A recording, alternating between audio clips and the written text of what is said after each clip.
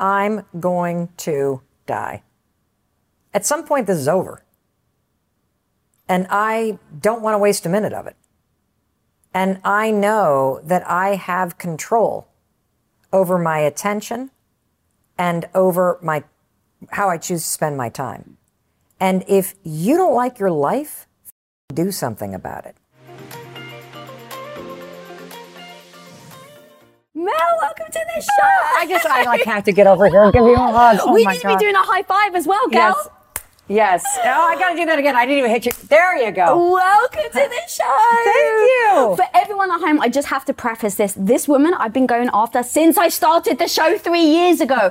And that's what being relentless freaking looks like. So I'm so glad that you're here. Me too. Oh my God. Okay. Now, can I be honest with you? Yes. The reason why I haven't said yes until now is because I have not had something exciting and new and worthy of your show. So I have been holding off for something to talk about that I really wanted to debut on your show. Okay, well, let's actually talk about that. Okay. Because from your perspective, you want to bring something that you're worthy of the show. Yes. The flip, girl, I kept telling myself, Lisa, you're not good enough yet.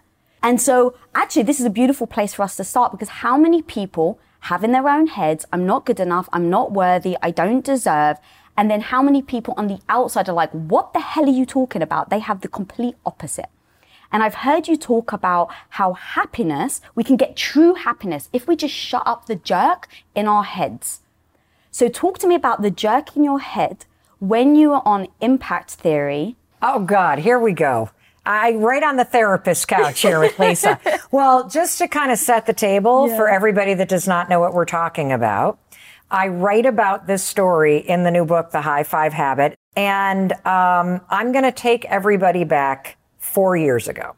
So this is the first book. The High Five Habit is the first book that I have written and published in almost 5 years. Back in 2007, I released a book called The 5-Second Rule. And Lisa and her husband, Tom, played a pivotal role in one of the biggest professional breakdowns of my life. And they had no idea that it was happening at the time. No clue. And Lisa, I think you just found out about it by reading about it in chapter 12 of my new book. Yep. So here's what was going on. I had written the 5-Second Rule book. I had self-published it because I thought that that was the best thing to do. I had a dream of being a #1 New York Times bestselling author. And I put it up on my vision board, and I dreamed about it, and I thought about it, and I studied all the authors that we all admire. And I did my best to do all the things that you are supposed to do in order to sell enough books to grace the New York Times bestseller list, right? So I email my newsletter list, and I am doing speeches all over the place, and I'm pre-selling books as best I can in the back of a room with my pad of paper, taking people's, like literally for months, I did everything I could. And when the book came out, I sent the email out to everybody. And folks on my email list and everybody I'm related to immediately went to Amazon to buy the book. And here's what happened. Within an hour or two, the book was listed as out of stock. Now, I thought, yes, yes, I have won. I am a best-selling author. I have sold out of Amazon in a matter of a few hours. Oh my God. This literally, this proves all the things that everybody said about me in middle school is not true anymore. I've done it, Lisa. And then I started to realize I had not sold all the books. Because I had 20,000 books at Amazon. I did not have that many people on my email list. And people started to email back going, it's out of stock, it's out of stock, it's out of stock. You think your dream, like the height of your freaking dreams come true at this point? Yes, I think I've done it. Like I've sold, like I am a success. I am a phenomenon. This is unbelievable. I think the dreams are coming true. And then within a couple hours, people start emailing going, it's out of stock, Mel. It's out of stock, it's out of stock, it's out of stock. It dawns on me, there's no way I sold 20,000 books. There's no fucking way. I call the printer that I worked with, that helped me self-publish. And, it's a little self-publishing publisher. And he tells me that he's seen this happen before, where when Amazon gets a flood of traffic to something that they're not expecting, they will turn off supply to make sure it's not a bunch of bots and to also check inventory. And we had no ability to figure this out. So for the first couple weeks that the book was available, it was out of stock. So here I am in this 2-week period where I have worked my ass off. I have done everything you're supposed to do, Lisa. And my book is out of stock. I have sent my entire marketing campaign to a product you can't get. And I'm thinking, why are you doing this to me, universe? I have worked hard. Why do I have to be the bad news bearers? Why am I not part of that super, awesome group of best-selling authors? When is it going to be my turn? And I start to go down the drain. Enter Tom and Lisa Bilyeu. So when I come here and I am doing your show, I show up here and I'm like, this is my last hope. Because by the time this thing gets on air, maybe the book will be available. I have got to pull myself together. So I walk in here and I was just, I didn't know you yet because I only knew impact theory and I'd only seen it. I knew this was a big deal. I knew that being on Tom's show could really change things for me. And I walk in here and I feel like a complete failure. You are lovely and delightful. And I immediately start feeling like I don't freaking belong here. I mean, they just had this best-selling author and that best-selling author and this famous person was just here. What am I doing here? I am a self-published author with a book that's out of stock. I'm failing. I hope that they don't know because this is terrible. He is going to figure out before I enter the set that I don't belong here. You think imposter syndrome galore? Oh, completely. So I'm upstairs in the bathroom and I am having a case, no kidding, of stress diarrhea. I have got to empty the bowels because I am so sure that I'm about to be called out for the fraud that I am, that the book is not successful, that Tom's made a mistake. I look at the mirror, my cheeks are as red as a baboon's ass. I am sweating profusely. I've got pit stains on my red shirt. And then there's a knock on the door. We're ready for you, Mel. I splash water on my face. I literally am 5, 4, 3, 2, 1, pull your shit together, Mel, get the fuck out there. And I open up the door and I go. And now I just want to say a quick how I saw it. I was like, oh my God, Mel freaking Robbins. This woman is amazing. This woman is so freaking badass. Oh my God, she's got confidence to wear funky shoes. Oh my God, this woman is I'm in awe. And so I'm like, do I have the right to talk to her? Oh, I'm for God's sake. But I'm like, can I ask her how the book is going? I'm all tense. I'm all nervous. I'm okay. Okay, is the team right? Are we impressing her? Does she have her right coffee? I'm in my own freaking head. And it's so funny. Again, why I want to bring this up is how different our perspectives were. I was in fucking awe of you, girl. And I still am. But I was like, you are on a pedestal and you get on set and you sit down. And the first question, you're like, motivation is garbage. And I was like, this woman is the most confident, strong woman I've ever met in my life. Well, because, that's what fell out of my mouth because I was basically having a panic attack in your bathroom. So motivation is garbage. I wasn't feeling motivated when I walked on that set. I was feeling scared. And one of the things that you believe that I believe too is that your feelings are going to rise and they're going to fall. And feeling nervous and feeling scared and feeling on edge and imposter syndrome, it's all normal stuff. You got to develop the ability to feel all that stuff, have your cheeks be as red as a baboon's butt, and walk out there and do it anyway. That's what you've got to develop in life. Mm-hmm. And that moment taught me that. And there was something else that happened. So when I left that set, the whole time that the book was out of stock and I'm sitting here going, woe is me, and I've failed again, and I screw everything up, and why doesn't anything ever work out for me? I would catch myself and I would say this: there's no way, Mel, that you've worked this hard, that something amazing isn't going to happen. You have to keep going. You have to believe that this moment is preparing you for something amazing that hasn't happened yet. That was the mantra that had deep meaning for me in this moment, because it was a way for me to take an attitude that was going down the toilet and flip it into what I call a high five attitude that was more empowering and supportive and encouraging. And so I kept repeating it, Lisa. There's no way something isn't going to happen when you work this hard. This moment is preparing you. It's giving you an experience, a person, a skill, something, Mel, that you need because something amazing is coming. You don't know it, but something amazing is coming. That gave me the resilience to keep going, even though the book was out of stock, even though by all measures I had failed. So your interview releases, and I all of a sudden get this email from Audible. I had forgotten that I had published an audiobook.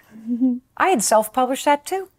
My husband had uploaded it himself to the Amazon platform called ACX, which is a self-publishing platform for Audible. I had completely forgotten about the audiobook because I was so focused on this New York Times thing. And by the way, here's another thing. You can't make the New York Times list if you're a self-published author. Something I didn't even know when I started. So here I thought I'd fail, didn't achieve my dream, the whole thing. I get this email. Your monthly report is ready. And I'm like, monthly report? What are they talking about? I click on that report. I open it up. I am literally like, oh my God, audiobooks. Audiobooks? Who knew audiobooks were a thing? Here's what happened. The entire time that I kept going, something amazing was happening, Lisa. They were going to the hardcover, but it wasn't available. They bought the only thing that was available, the audiobook. The 5-second rule became the #1 audiobook of the year, Lisa. It, to this day, is the most successful self-published audiobook in the history of Audible. And it created a brand new partnership that I have with Audible. Something, by the way, that I never would have had happen had my hardcover campaign be successful. And here's the other thing. I have never achieved my goal of being a New York Times bestselling author. And I might never achieve it. I've never made a traditional bestseller list. And it proves something that I believe very deeply. And that is that your dreams and the things that you put on your vision board have a very important purpose.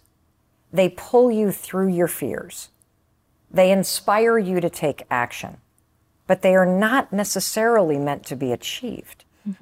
I believe when you pursue your dreams and you keep going and you keep telling yourself that if I work hard, something amazing is going to happen, you'll achieve something better, something that you don't even know or can even think about right now because it's not even on your radar screen. Those dreams are dots on the map of your life that pull you in a direction you're meant to go. But you might never end up there because you're meant to end up somewhere else. I actually have an incredible quote of yours about dreams. You say, when it comes to your dreams, you have two choices, pursue them or be haunted by them. It's true. You can't forget a dream. You can't. Something that you want in your life. Once you really want it and you give yourself permission to feel that desire, there's something called the Zeigarnik effect. And the Zeigarnik effect is this thing that happens in your brain. And I also think it's tied into your heart and your nervous system, but it happens in your brain where when something is important to you and you can feel that wave hit you, your mind takes note and goes, oh, I'm going to put this on the list in the file of my mind called This Is Important. And whenever you are near anything that's related to what's important to you, your mind changes. The live network and filter of your brain will change in real time to try to alert you to the fact that you're near something that is important to you. And I'm not making this up. This has been proven in study after study. And I think that's why your dreams haunt you. You can ignore them. You can shove them down. You can tell yourself you don't want it anymore. But if you've ever wanted something deeply, it doesn't leave you. It gets stored in the subconscious part of your mind, waiting for you to remember that it's there and to get to work on it. If you've always dreamt of living in an amazing beach house somewhere, you will always think about it. And you'll either pursue it or you're going to be haunted by it. If you've ever thought about taking your grandmother's recipe and like doing something with that tomato sauce, you'll either pursue it or it's going to haunt you. And that's because of how you're designed as a human being. So you got two choices. You either do something about it, or you're going to live for the rest of your life with this thing in the back of your mind that slowly eats at you. So here's the thing, Mel. Everything you're saying, I 1000% agree. But how do you, as you know, doing that first step, making that first move is very difficult. In those moments where you have a dream, anxiety can get in the way, fear can get in the way, imposter syndrome can get in the way. You've pushed yourself through it. But what I love is about your book is you're actually giving very specific tactics and tools on how people can use this in order for them to get started so they can achieve the dream, so they don't get freaking haunted by it. Because even by saying to someone, hey, you're going to be haunted by it, as we know, doesn't do enough to then get them to act. So I really want to talk about the high five habit.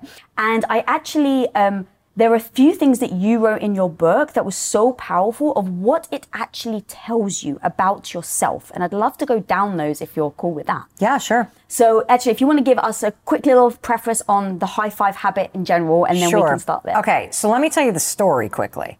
So I developed the high five habit. I tend to have this knack for finding myself in breakdowns in my life. I consider myself a life-tested expert. All the advice that I am sharing with the world is stuff that I figured out the hard way by screwing up my own life. And the high five habit is no different. Okay, so I find myself last year at a very low moment. I am standing in my bathroom. It's a moment I know every woman can relate to. There in my underwear. I'm looking in the mirror. And of course, I am picking myself apart. I'm like, I hate how I'm getting really jowly right here. And I don't like how I've got these like big lines that are starting. And then I notice, I've got this like indent right here that I don't like. And I don't like these like kind of marks right here that go this way on my neck. I've covered them up with foundation. I never even realized. Yeah, and then this boob hangs lower than the other boob. And I'm just picking myself apart because that's what I've been doing for the past 4 decades. That's what almost all women and even men do it too. This is what I'm finding based on the research of the book. And then as soon as my mind is negative about my appearance, my mind goes negative about my day. Oh, God, I forgot to text Lisa back. I need to finish up that report. Oh, my gosh, my first Zoom meeting's in 9. Oh, the dog needs to be walked. And now I'm going down the road negative about the day. The whole vibe is, ugh. And I don't know what came over me, but I just literally had nothing to say to myself. I really felt overwhelmed, just an average low moment. And I found myself, as pathetic as it sounds, raising my hand and high-fiving my own reflection in the mirror, braless in my underwear. It felt good. I put my shoulders back. I felt a little bit like, okay, I got this. And I went on with my day. The next day, there I am again. And my mind is going negative. And I'm like, nope, high five. And that's what the high five habit is. But this is just the beginning. The high five habit book is full of a bazillion tools. But I want to unpack this one because there's so much science here. And for women in particular, this is unbelievable in how it changes you and your relationship with yourself. So first, let's start with a high five. Think about when in your life you have either given or received high fives. What does a high five from someone else or a high five that you're giving to somebody else communicate? You're on the same team. You're like in it together. Yeah.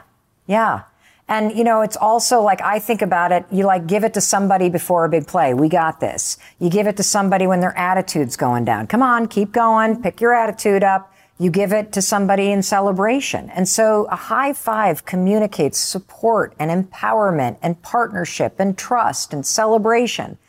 And it's so powerful, and we're so good at giving all of those things to other people. Like you and everybody, especially women. We cheer for our friends. We create birthday parties. We buy people presents. We do work for our colleagues when they're overwhelmed. We help our parents out with whatever. We're so good at cheering for our favorite musicians and buying people stuff. We are horrendous at giving that same support and celebration to ourselves. In fact, we not only don't give ourselves support and celebration, we do the opposite. We tear ourselves down, and we beat ourselves up, and we pick ourselves apart. And every single woman I know is constantly saying, how the fuck do I put myself first? How do I love myself? I know I'm supposed to. Well, I'll tell you how you do it. You put yourself first by doing for yourself what you've been doing for everybody else, because that's how everybody else became first in your life. You need to start to cheer for, support, and validate yourself, period. I realize now that I'm high-fiving myself that I have spent the first 40 years of my life either criticizing my reflection or ignoring it. How sad is that? It's incredibly heartbreaking and yet extremely familiar to me. Yeah. And I think a lot of women. Yeah. And believe it or not, a lot of men. There's a lot of men that don't want to look themselves in the eye in a mirror and be with themselves because they're so focused on the things that they haven't achieved or the things that they failed at. And so they're ignoring themselves. They're not being with themselves. And so first things first, when you take a moment in the morning to just stand in front of the mirror and be with yourself, and then you raise your hand in a gesture that you have always associated with celebration, support, belief, and empowerment with other people, there's a number of things that happen that can be proven by research. First things first, this is research out of Harvard. It's recent. They've shown in studies that simply taking a minute in the morning to get intentional about who you're going to be today and how you're going to show up changes your productivity. It changes your level of confidence. It changes how impactful you are as a leader at work and in life. So this moment in the mirror is not to be diminished. This is a moment for you to be able to take a moment and intentionally align yourself with who you're going to be. Second piece of research is from a field of study called neurobics. It basically means when you marry a physical action with something, a thought that's unexpected, you accelerate the development of new neural pathways. And there's famous studies that have proven that if you brush with like your non-dominant hand while you're thinking something, it sticks in your mind because you have to focus. Well, the same is true when you raise your hand and high-five your own reflection.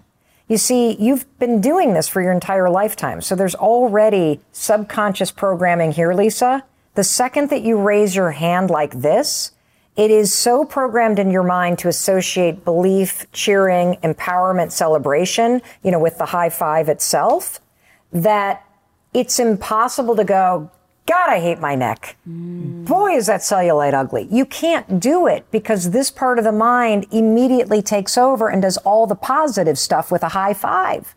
It's crazy. Try it tomorrow morning. You will not be able to criticize yourself. Now there's another piece of research around this, which is, when you do a high five, we did one, the first one we did, right? We didn't quite hit each other in the right, good smack. So what did we do? We did it. Correct. Because a good high five requires you to be present and intentional. Isn't that cool? Yeah. All of that in a little high five. And so what I started to notice was that I was in real time shifting my relationship to myself. Instead of criticizing the woman I saw in the mirror or ignoring her, I was developing a partnership, a trust, a sense of self-validation, I have my own back. I see you, Mel Robbins. We're going to have a great day today. We got this. No matter what it is that life is going to throw at us, you got this. That's how it all started. And then, of course, I put it on my story after a couple weeks of doing it, and people around the world started to post them pictures of themselves doing it, and then all of their stories started rolling in about the difference that it was making. There was one woman that said that she's been struggling with body dysmorphia for 20 years, cannot look in the mirror, and after 5 days of doing this, can stare at herself in the eyes with a grin. 5 days. 5 days. And the reason why is because of the lifetime association that you have with doing this for other people. So when you try this tomorrow, here's what I want you to do. Stand in front of your bathroom mirror and take a moment and just be with yourself for a second.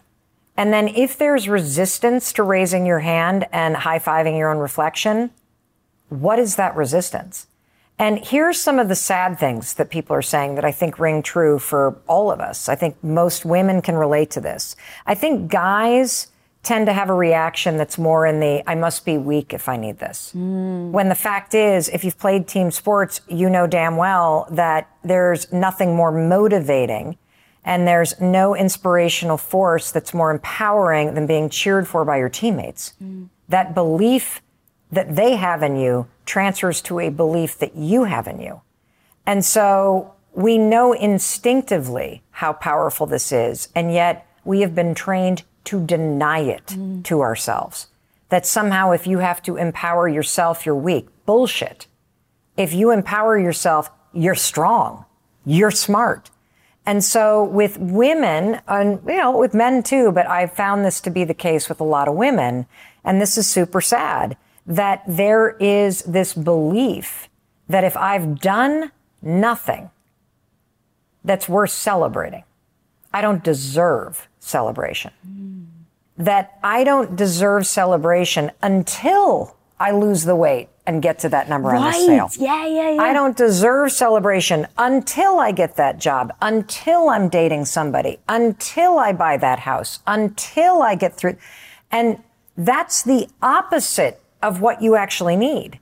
You need celebration and support so that you can do those things that you deserve and you want in your life. And so here you are withholding the very thing that you need, support, celebration, love. You're waiting for somebody else to come waltzing in and give it to you, which they're not going to. And the secret to life is learning how to give yourself the support, the celebration, the validation that you as a human being need. So that's one thing that women feel. The second thing is this idea that if you are somebody that celebrates herself, you're a bitch, right? That there's something wrong with you if you call attention to you. And that may be because your mom, kind of didn't call attention to herself and was uncomfortable being the center of attention. Maybe you got the messaging that you needed to be seen and not heard. Maybe it got reinforced in your family that you're supposed to be the good one or the quiet one or the, nice one or the conscientious student or the this or the that there was a role for you to play. And that if you stand there and validate yourself, that somehow it means that you're not all those things that other people need from you. It's complete and utter bullshit. And let me tell you why. When you were born, celebration, validation, all of that stuff was hardwired in you. Literally. When you were learning to crawl, you saw a mirror, you would crawl up to that mirror. Have you ever seen a baby go to a mirror? They put their hands on it, looking at it, they love it, it's amazing. Love their face. That's in your DNA. That's what you are born. You're born to love the sight of yourself. Your life trained you that you're not supposed to do that. And so I'm on a mission to make everybody on the planet understand, because this is both for men and women. It doesn't matter where you are in terms of gender and or all genders that you identify with. Every human being has 3 fundamental emotional needs: to be seen, to be heard, and to be celebrated for the unique person that you are. If you own your own business, when an employee leaves your company, whether on good terms or bad, it can feel, I hate to say it, but it actually can feel personal, like you and you alone are the one to blame. And it actually may even trigger you to lock down your business, not open yourself up and not actually risk trying anyone else. Like you actually would your heart after a bad breakup and avoid looking for that new partner altogether. Well, let's face it, sometimes we can do that with hires as well. And trust me, guys, I've been there. I get the thought of bringing in a new stranger into your business actually fills your heart with more anxiety than it does love and joy. But when you post your jobs on LinkedIn, you can actually feel the confidence that you will find the right person for the right job fast, because LinkedIn isn't actually just another job board. LinkedIn has a vast network of more than a billion with a B professionals, which makes it the best place to hire. Because guys, it gives you access to professionals that you actually can't find anywhere else. And so LinkedIn does all that while making the process easy and intuitive, which then makes hiring with confidence easy when you have that many quality candidates. And it's so easy, in fact, that 86% of small businesses get qualified candidates within 24 hours. So post your jobs for free at linkedin.com/Lisa. That's linkedin.com/Lisa to post your job for utterly free. And of course, terms and conditions always apply.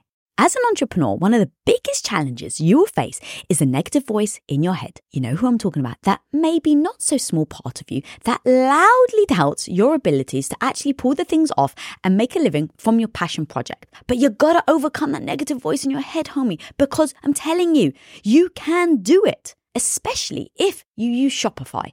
Now, Shopify is an all-in-one global commerce platform that helps you sell at every stage of your business. From launching your business to hitting $1 million, Shopify has got you completely covered. And with all the built-in Magic AI award-winning customer service and the internet's best converting checkout, you have everything you need to shut down the voice of doubt and make all your amazing business dreams a reality. That's exactly why, guys, I love Shopify. So if you want to start growing your business with more customers and sales, shut that negative voice down and prove her wrong that you can do it, Shopify is here for you. So go and sign up for just $1 a month with your trial period at shopify.com/Lisa, all lowercase. Again, guys, you can go to shopify.com/Lisa right now to grow your business no matter where you are and what stage it's in. That's shopify.com/Lisa.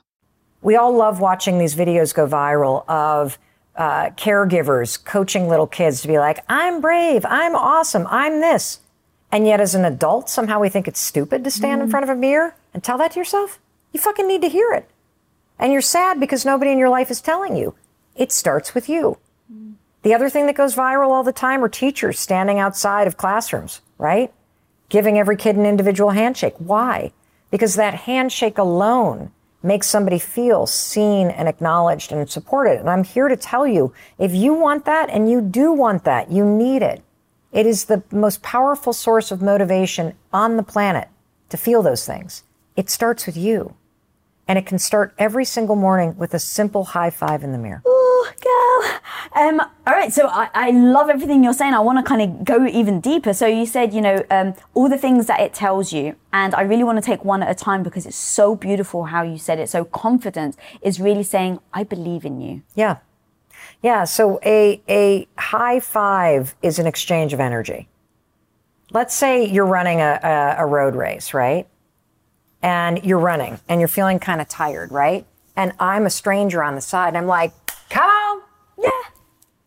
It's more than a... make you feel better just by you high-fiving me. Why? I just felt like you cheered me on. Correct. Like you believe in me. I transferred my belief to you. I'm here to tell you, you can source that from within. You can. So confidence is one thing it communicates. You're right. Yeah, that was so powerful. And then the next one, celebration, which we already covered, where you said, like, basically, you are amazing. You're telling yourself you have a right to celebrate yourself. And what you said, by the way, was so strong that we will celebrate other people, but we won't celebrate ourselves until we feel like we have done something. Yes. You have done something. Every single morning. You've woken up and you're breathing. That's it. Like, think about what it's like to walk into a crowded room and nobody says hello to you. We've all had that experience, right? Of walking into, like, think back to middle school. When you walk into the cafeteria and you're looking for a place to sit and nobody acknowledges you, like, you just want to disappear in that moment. Yeah. I'm telling you, you have made yourself feel like that. And so there is this moment in the mirror where when you see yourself and you celebrate and high five yourself, you're acknowledging your own existence because you've literally been ignoring yourself. You talk about these themes all the time on the show of self-love and self-confidence and self-awareness. And we've all heard that phrase, you got to put your oxygen mask on first. You got to put yourself first. Nobody knows how to do it. And you do it by fulfilling your own needs. And you can start every day doing it. God, I love that. Talk to me actually about Raz. It is so powerful. And so, yeah, if you can break that down on why high-fiving yourself creates the Raz and why that's super powerful in your life. So this all begins with a high five in the mirror. Examine the resistance to why you're not doing it. And I then go really much deeper into a lot of the research around negative self-talk, right? Because one of the really powerful things about a high five that I also love, and look, I'm a motivational speaker. I tend to have a lot of positive things to say. But when it comes to encouraging myself, the cool thing about a high five, Lisa, is you don't have to say a damn thing. The gesture itself communicates everything. So you don't have to have a positive mantra or something to say. All you have to do is do the high five and it communicates everything, which is amazing because most of us have a default in our minds that is not only negative, it's abusive. I screw everything up. Somebody's mad at me. It's all my fault. I'm not worthy. Whatever it is that you say to yourself, I'm not smart enough. It's not going to work out. It runs on repeat. It's all stored right here. And so it's not as simple as just high-fiving yourself and saying something positive. You have to first understand how your whole world has been colored by this negative default programming in your mind. And so the book goes into explaining the RAS, which stands for the Reticular Activity System. I describe it as a hairnet that sits over your brain that is electrified. It's like a live hairnet that changes in real time. And you've experienced the way that this filter changes in your life. And I will get back to the negative self-talk, but first let me give you the example. Yeah. If you've ever wanted a car or you've been shopping for a new car, the second that you go in and you test drive the new Bronco or a red Acura, what happens as soon as you leave the dealership?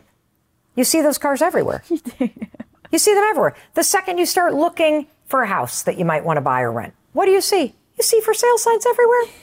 Everywhere. Why?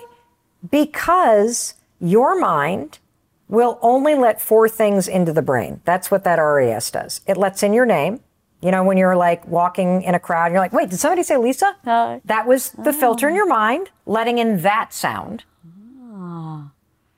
It lets in any threat. So loud noise, you duck.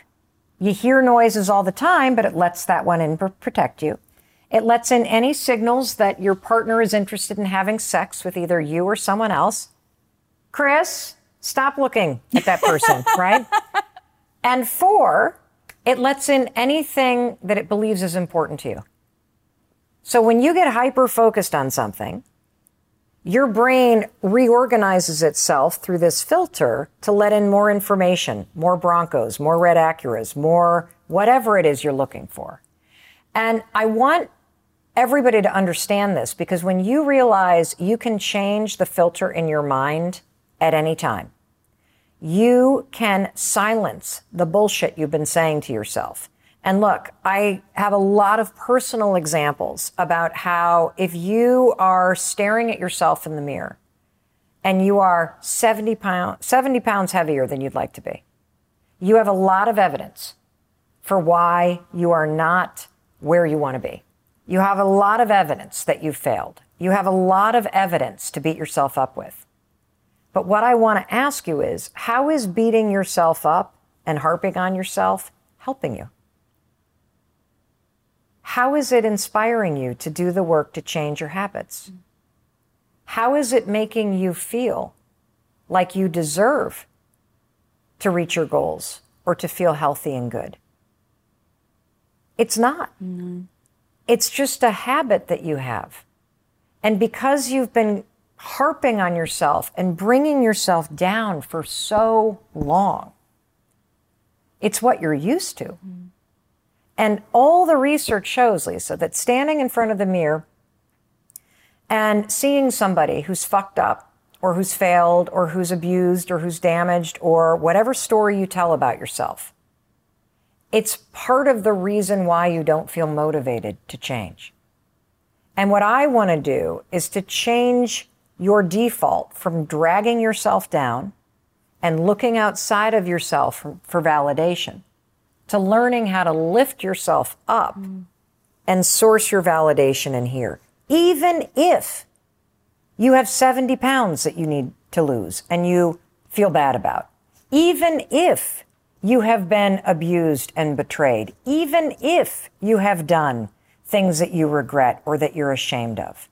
Even if you've got mounds of stuff from your past that really have brought you down.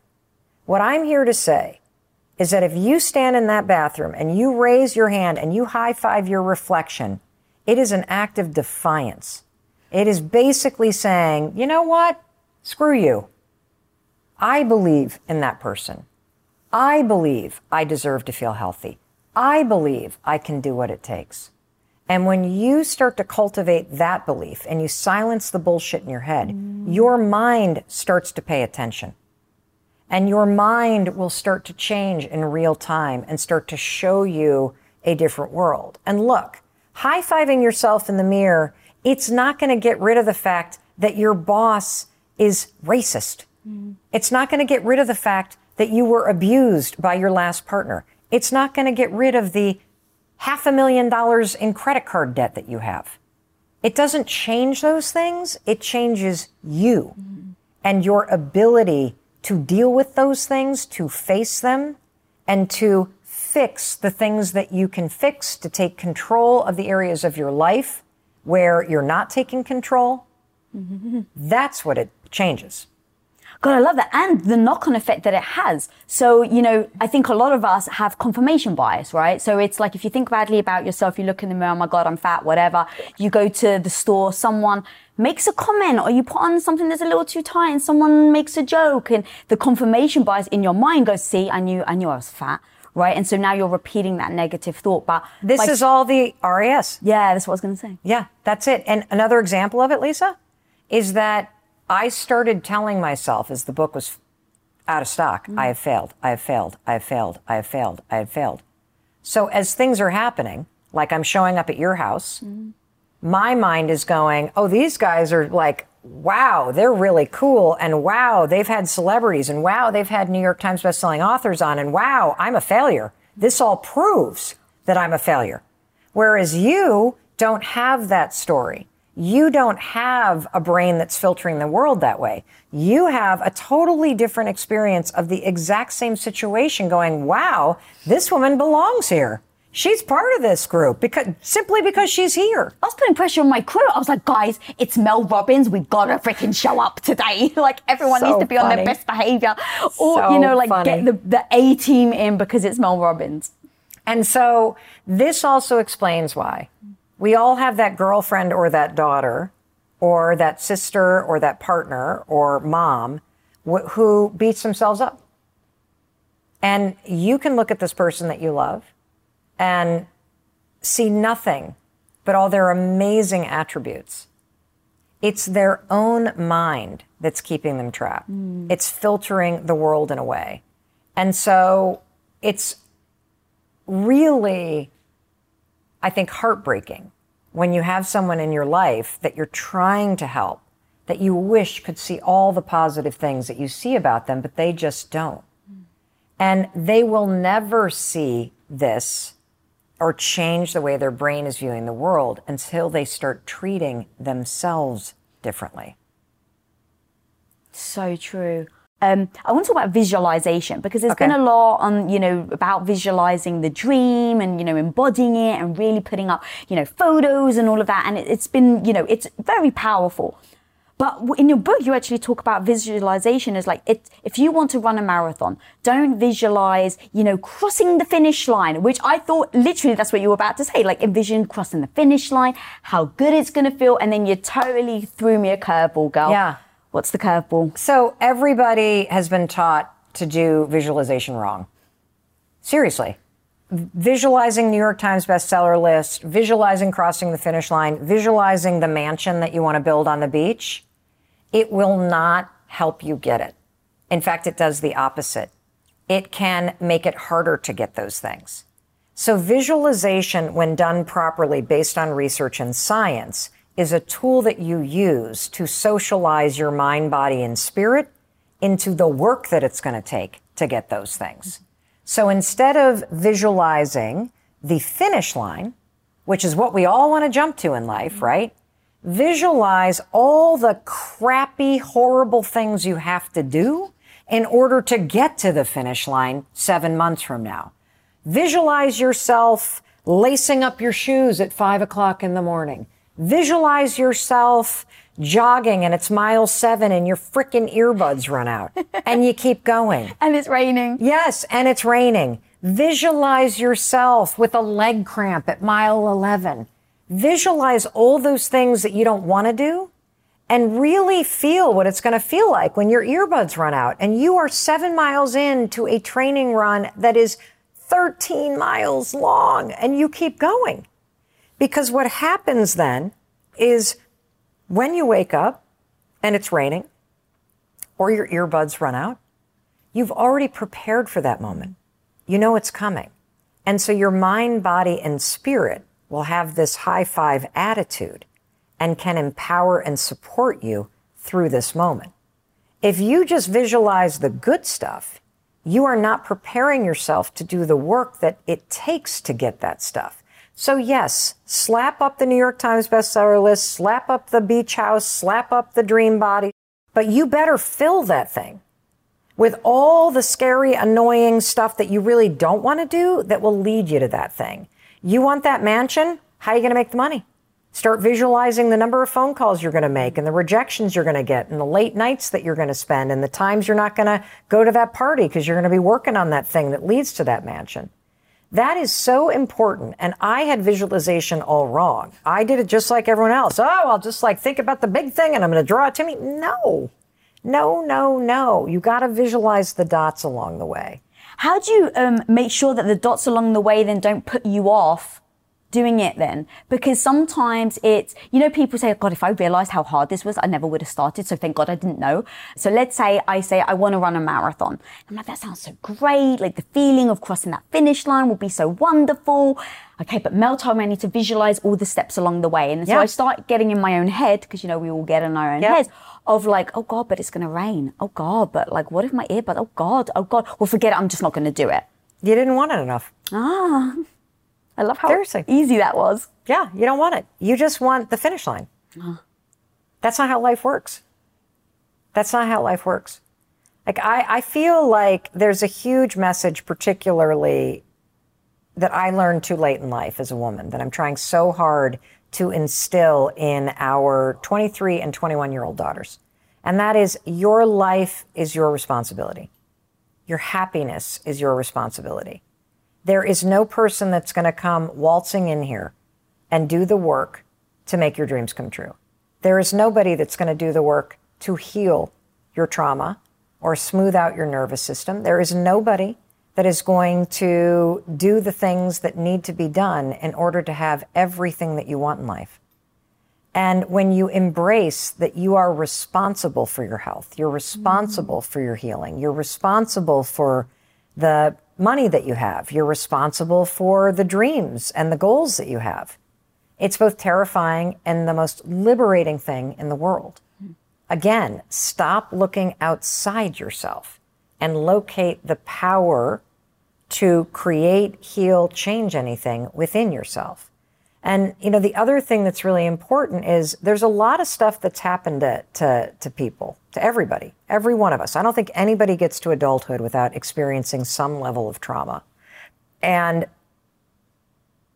whatever it is that you've survived, you are not responsible for the shit that was done to you.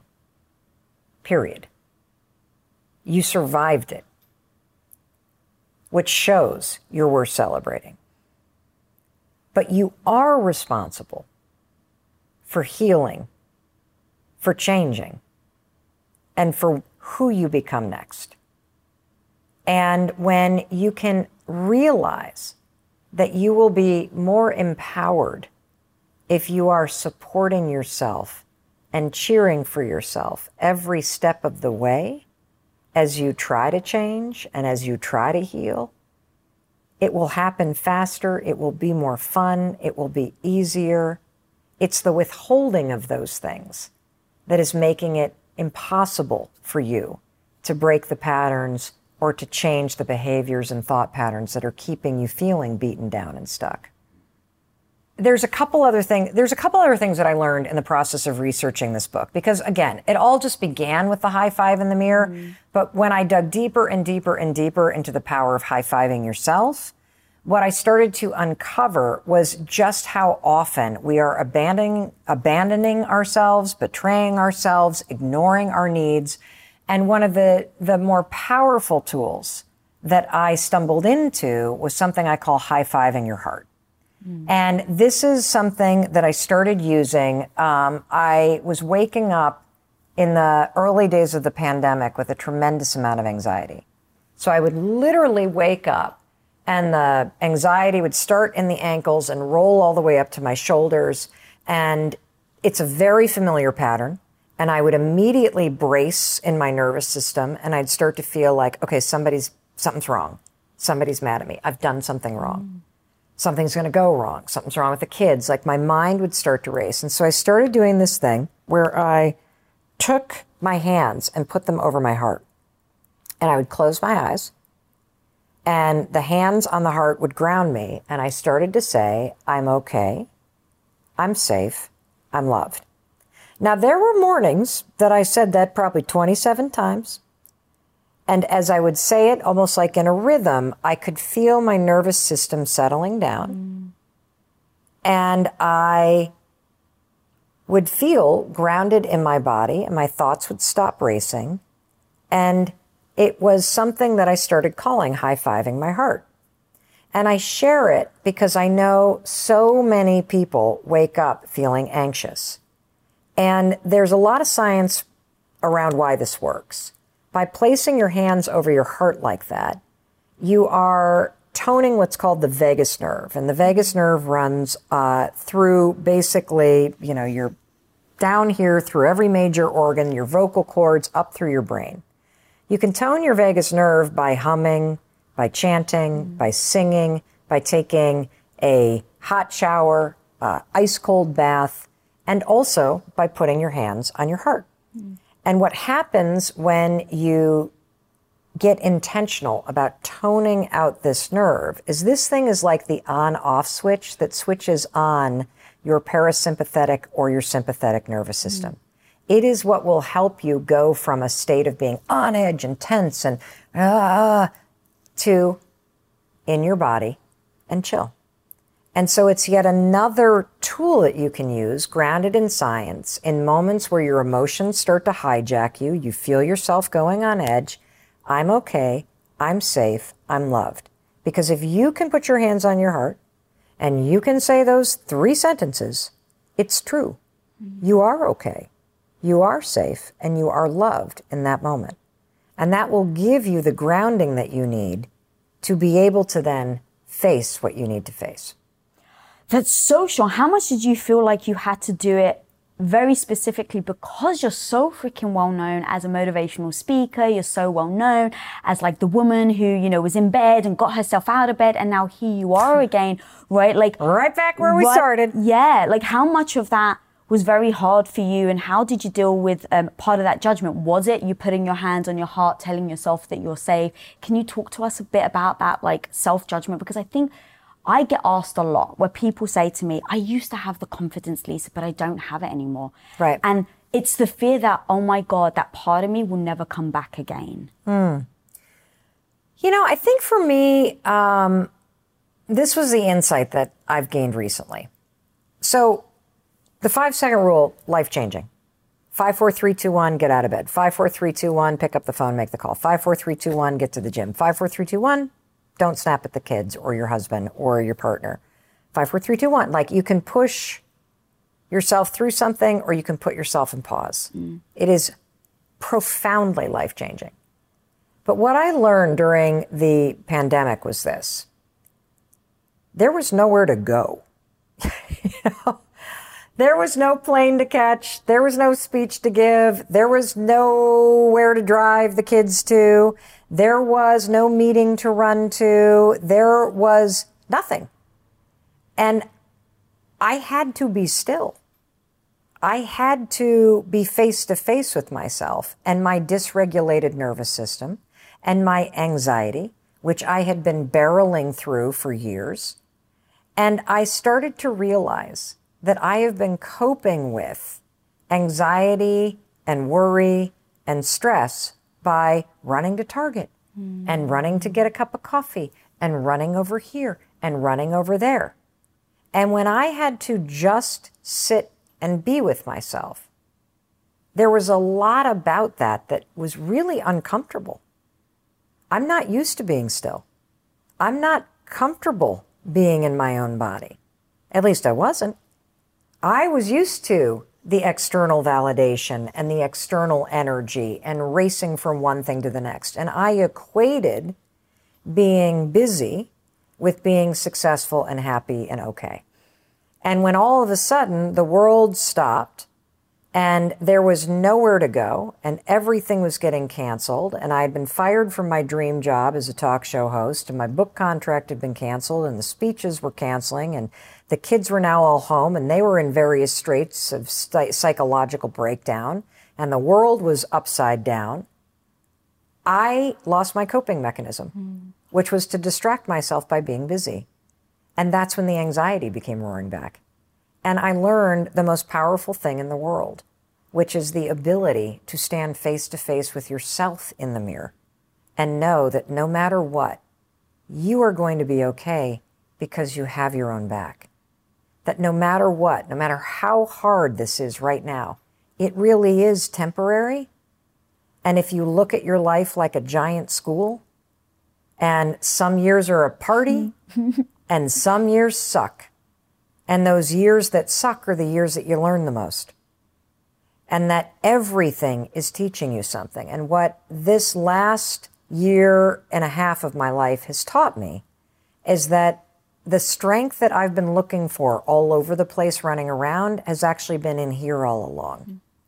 And when you slow down and you start to stand with yourself face to face and you rely on yourself for the support and the pep talk and the empowerment and the celebration and the validation that you've been looking for in so many other places, you will unlock a level of confidence and a level of resilience and a level of just strength that's been in there all along. It's actually been building during the shitty parts of your life. Yeah, God, that's so true. But in those moments, so what makes you just keep going then, right? Because so many people do, I feel like they give up on themselves. Yeah, of course you do. That's one of the reasons why so many people immediately brush this idea of high-fiving your reflection as stupid or weird or corny because they've already given up on themselves. Why would I do that? What good is it going to do?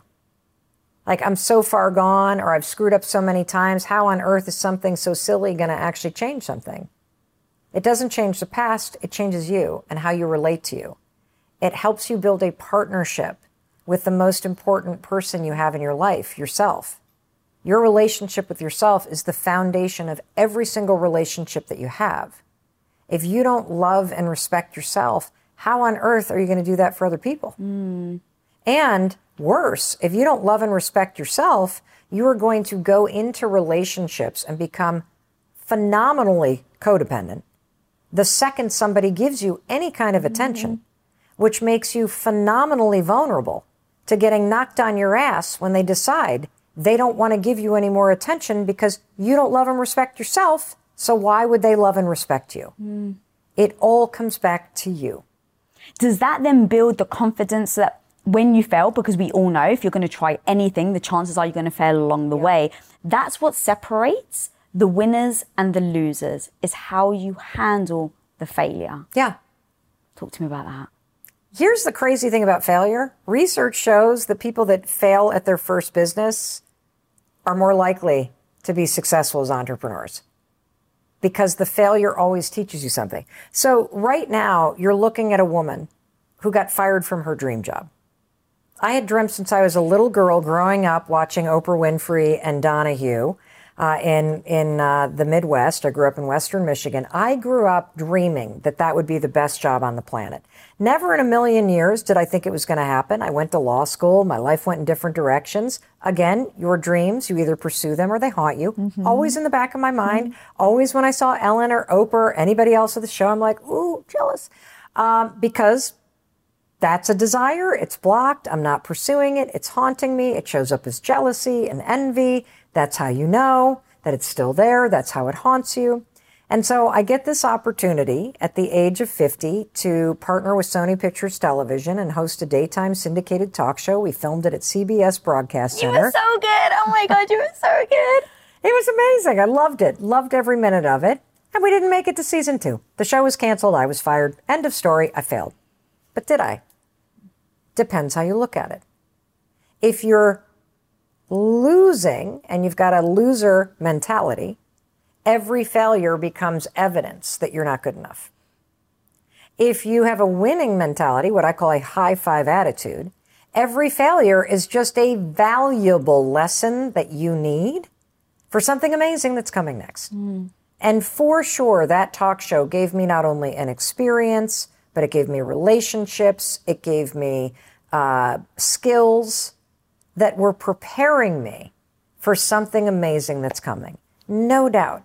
Pursuing that dream, just like pursuing the desire to be a #1 New York Times bestselling author, a dream I've never achieved. Pursuing it put me on the path to learn something that was more amazing than achieving that dream. So what's inside you that makes you keep pushing them? Because so many people, and this is very heartbreaking, when people are like, oh, my best days were when I was back at school or back in high school or back in college. God, that sucks. And it really depresses me, because I'm like, well, think about it. I like to think that I'm going to live until I'm about 100. Yeah. So if you're saying the best years of your life were when you were, let's say 20, it's like, oh my God. So then 80 years of your life, you've been remembering the best moments of your life. But so many people stay there. So for you, what is that thing that keeps pushing you to keep going, where other people may just give up, accept, lick their wounds, and then just say, okay, well, that wasn't for me. And then they look back, always saying the best days of my life. 4 words. I'm going to die. At some point, this is over. And I don't want to waste a minute of it. And I know that I have control over my attention and over how I choose to spend my time. And if you don't like your life, fucking do something about it. Answer the question, what do I want? If the best days of your life were back in college, it was probably because you were with friends a lot. It was probably because you were studying things and you were growing and learning as a person. And the best days of your life felt like a party because you were constantly expanding your awareness and experiencing new things. You can create that same thing at any age. So stop whining and bitching about what was and what is right now, and start high-fiving your way to creating what's next. Because again, you are responsible for your life. And that's what I fucking love so much about you, girl, is that you're so upfront, honest. You talk about your anxiety very openly. And so what I love about that is that people can't dismiss you, because it's like, no. You've just laid out all the crippling anxiety that you've had in your life, but that you don't accept it. You don't succumb to it. And that's the biggest thing. It's not that you don't feel it. It's not that you don't have it. It's not that sometimes you're not lying in bed with your hand on the heart trying to get yourself to get motivated to get out of that bed. It's that you have those moments, but you don't succumb to it. And that's the thing that I just... Well, here's why.